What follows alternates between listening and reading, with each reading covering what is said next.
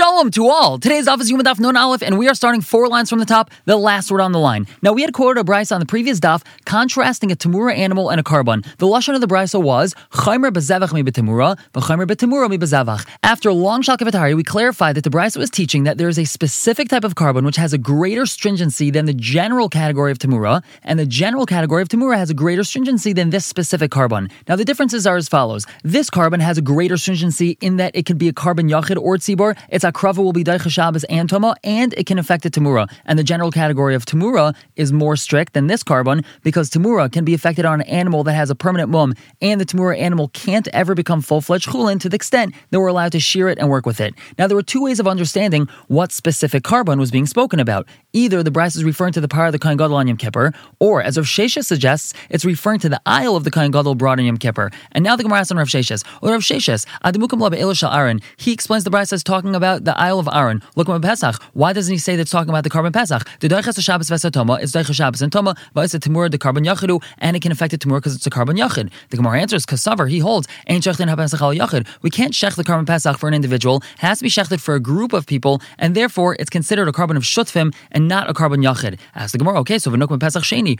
Why doesn't he establish the brisa is talking about Pesach sheni, which could be shechted for an individual? The Gemara answers, midachi toma. Will the Pesach sheni be daicha toma? It's not going to be daicha toma, and therefore it must be that the only other option that Rav Sheshes could have chosen was the aisle of the Kohen Gadol on Yom Kippur. And now going back to Nun Amud Aleph, we had quoted a Mishnah in which the Tanna Kama referred to the carbon Pesach as a carbon of a Yachid, and a carbon Chagiga, which is the carbon brought by individuals on Yontif, as a carbon Tzibur. So now the Gemara says, Amalei Rav Huna B'Reid Rav Yeshua Rava, Rav Huna B'Reid Rav Yeshua asked Rava, the Tana of the Mishnah, Ma'ishna Pesach the Karli carbon Yachid, why is it that he calls the Pesach a carbon Yachid, or Ma'ishna Chagiga the Karli a carbon Tzibur? Why does he call the Chagiga a carbon Tzibur? Imishum, if you want to say it's because the Asi B'Chinufya, because the carbon Chagiga comes as a group, a whole big gathering of people, go up to be Eile Regel, and then they bring their individual carbon Chagiga, and that's why the Tanna Kama is going to consider it like a carbon tzibur. So Pesach Nami, Asa B'Chinufya, the carbon Pesach also comes in a large gathering of people. Everyone goes up to be Eile Regel and brings their carbon Pesach. So Rava answers, Ika Pesach Sheni. What about Pesach Sheni? Delay Asa B'Chinufya. That doesn't come in a large gathering of people. Only individuals that weren't able to bring the Pesach Rishon, so they bring Pesach Sheni. So Amarle, Rav Huna B'Reid Rav Yeshua responds, Im Kain, if so, Yehei Daichas HaShabbos V'Satoma. Pesach Sheni should be Daichas Shabbos and Toma. So Amarle, Rava responds to him, you're right. The Mishnah is Kamanda Amar Dachi. According to the Manda Amar, that it is Daichas Shabbos and Toma. The time you have a brisa. Pesach Sheni Daichas Shabbos. Pesach Sheni is Daichas Shabbos. Ve'ena Daichas Toma. It's not Daichas Toma. Rabbi Yehuda Amar, he says Af Daichas Toma. It's even Daichas Toma. My time in Tanna Kama. What's the svara behind Tanna Kama's opinion? Amar Lacha, he'll tell you. B'bnei Toma dechisu. He was pushed off from Pesach Rishon to Pesach Sheni because he was Tameh. Ve'yasa b'Toma. So he should do carbon Pesach Sheni b'Toma. That doesn't make sense. Rabbi Yehuda Amar Lacha. Rabbi Yehuda will answer you. Amar Kra, the pasuk says Kechol Chukas HaPesach Yasu Oisai. They shall do it like every single law of the carbon Pesach itself. Va'afilu b'Toma. Pesach Sheni is even brought b'Toma. The Torah said that he should do Pesach Sheni in a state of Tahara. He doesn't do Pesach Rishon because he's Tameh, so he should do Pesach Sheni b'Tahara. However, Loi Zacha, if he wasn't meritorious to be Tar, so Yasanu b'Toma, he should do it b'Toma. So therefore, says Rava, the Mishnah is according to Rabbi Yehuda that says that the Pesach Sheni is brought on Shabbos and is brought in the state of Tama. And Nun Aleph based on the top. V'tepically, says the Gemara, why didn't I answer the question of Rabbi Lazar that Asher Loi Amar Chmana? The Torah says Asher Loi Mishal Loi Hu Mevi. He has to bring it from his own funds. What's going on over here? We're going back to the question posed by Rabbi Lazar on Nun Amud Beis, which was, can the par of the Kohen Gadol on Yom Kippur affect Temura? Meaning, is it a private carbon or not? So what's the background? We know that the Kohanim also gain kapara through it, potentially turning it into a carbon of shutfim, which cannot affect Temura. The two tzadim were as follows. On one hand, perhaps the Kohanim actually have a real chelik in the par, are considered real shutfim, and therefore it cannot affect Temura. Or are they simply piggybacking on the Kohen Gadol's kapara, don't have a real chelik in it, and therefore it can affect Temura because it's a private carbon? This latter opinion is called Bekufya. Now the Gemara attempts to prove this tzad based on the pasuk which teaches that the funds used to purchase the par must be private funds from the Kohen Gadol's personal bank account. The Tanya says in the Brisa, Asher Loi, the pasuk tells us, Asher Loi, the hikr of Aaron is parachatas, Asher Loi, Misha Loi hu mevi. He has to bring a par from his own personal funds. V'lei mishal tzibur, he's not allowed to use communal funds. Yachol, you might think Lo yavi mishal tzibur, he's not allowed to use communal funds, she'enat tzibur mischaper by, because the community, the rest of Klal Yisrael, they don't receive their kapara through it. Avol yavi mishal echav ha'kayhanim. However, he is allowed to use funds from his brothers the kayhanim, sharei echav ha'kayhanim mischaper by, because his brothers the kayhanim, they do receive kapara through it. Talmud, that's why another pasuk says Asher Loi. Yachol, you might think Lo yavi, that lechatchila he's not allowed to use funds from his brothers the kayhanim. Vim hevi, however, if he did use funds from the kayhanim, kasher, it's still kasher. Talmud Shov, that's why the pasuk repeats itself a third time. Asher Loi. Shana hakasav alav la'akev. The pasuk repeated itself to say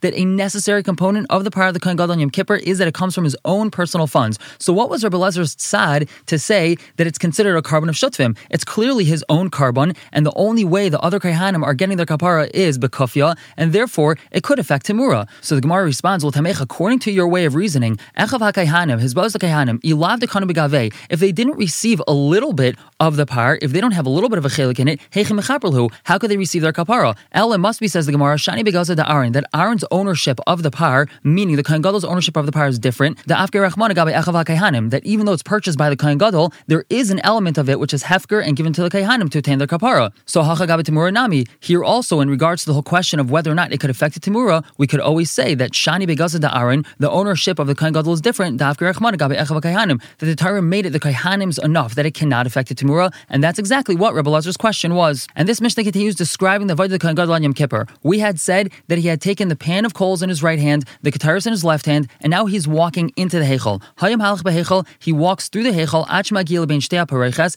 until he gets in between the two pareiches, hamavdilos bein hakodesh bein kodesh kadashim, that are dividing in between the kodesh, which is the Heichal, and the kodesh kadashim, ubeineim amma, and the space in between these two pareiches is an amma. Rabbi Yosef, he says, lo hesasham el pareiches achas belvad. There was only one pareiches. Shneimar says in the pasuk, vivdila ha pareiches lachem bein hakodesh ubein kodesh hakadashim. The pareiches singular will divide for you in between the kodesh and the kodesh kadashim. And now the Gemara says, Shapir Kamalu Rabbi Yosef the Rabbanan. Rabbi Yosef said good to the Rabbanan. He quoted a pasuk that proved that there's only one pareiches. So Rabbanan Amri Lecha, they'll tell you, Hanami Mishkan. That's talking about in the Mishkan. Avol b'mikdash sheni, but with the second base of Mikdash, Kivin to loy havai amatraxin, since there was not an amatraxin, or b'mikdash rishon hu da havai, and in the first base of Mikdash there was an amatraxin. V'stapka luhu l'Rabbanan b'tushase, and the Rabbanan were unsure of its kedusha. Ikil lefinim, ikil lechutz. Is this space considered like inside the kodesh kadashim or like outside? Va'avot shtei pareiches. Therefore they made two pareiches. Now what's going on over here? There was a number of differences in between the first and second Batei Mikdash. One of them was the divider in between the Heichal and the Kodesh Kadashim. In the first base of Mikdash, there was actually a wall in Amma thick, which spanned the width of the Heichal and its entire 30 Amma height.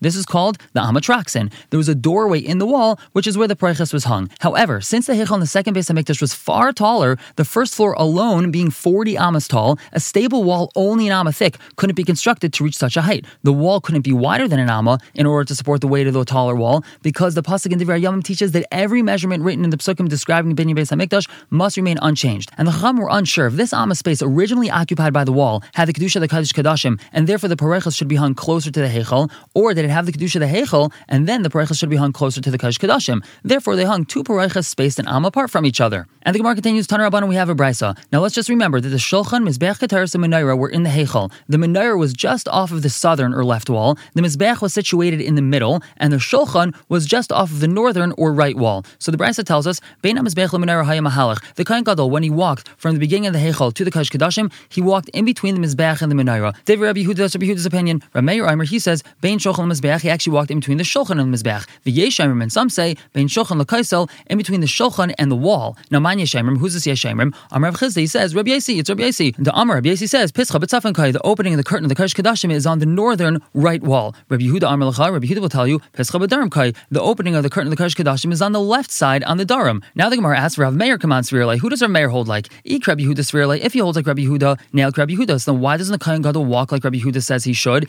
in between the Menorah and the Mizbeach? And Ik Rabbi Yesi Svirlei, if he holds like Rabbi Yesi, nail Rabbi Yesi. So then why doesn't the Kohen Gadol walk like Rabbi Yesi says, along the wall, in between the Shulchan and the wall? So we answer, Rabbi Yesi Svirlei holds like Rabbi Yesi. From Lechan, Rav Meir will tell you, Shulchanis Safin V'dar Munachin. The numerous Shulchanis that we know were in the Beis HaMikdash, there wasn't only one. Shlomo Melech actually added on 10 Shulchanis. So they were placed Safin V'darim. They were placed all the way up against the wall towards the Mizbeach, and therefore Umavskalei Shulchan, the Shulchanis will stop him V'lemis Ayalei, and he's not able to walk along the wall because there's a Shulchan in his way. Alternatively, we could say Mizrach U'Ma'ariv Munachin. These extra Shulchanis, they were actually placed Mizrach Ma'ariv, meaning from the entrance of the Heichal towards the back, and so therefore there was sufficient space to walk along the wall in between the Shulchanis. However, Mishum Shechino Lavarach Aro Nun Beis Amud Aleph on the top L'Meil Hedya, because the Shechina, it's not proper to walk directly towards the Kodesh Kadashim. Again, since Rav Meir agrees that there's only one pareiches, he holds that it's not respectful for the Kohen Gadol to walk along the wall, staring into the Kodesh Kadashim the whole time. So therefore, he came at an angle. So now we have to understand Rabbi Yesi's opinion. Rabbi Yesi Amar Lecha, he'll tell you, Chaviv in Yisrael Shaloi Tzrichan HaKasav L'Shliach. Yisrael is beloved because we do not need a shliach, which means each and every yid can daven to Hashem without the necessity of an intermediary.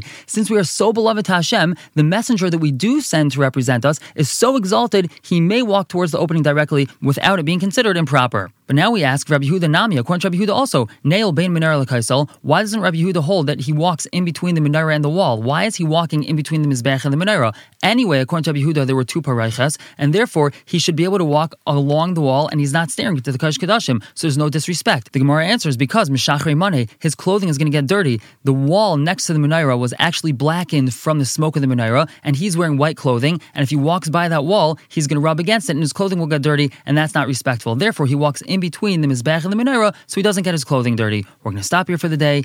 Everyone should have a wonderful day.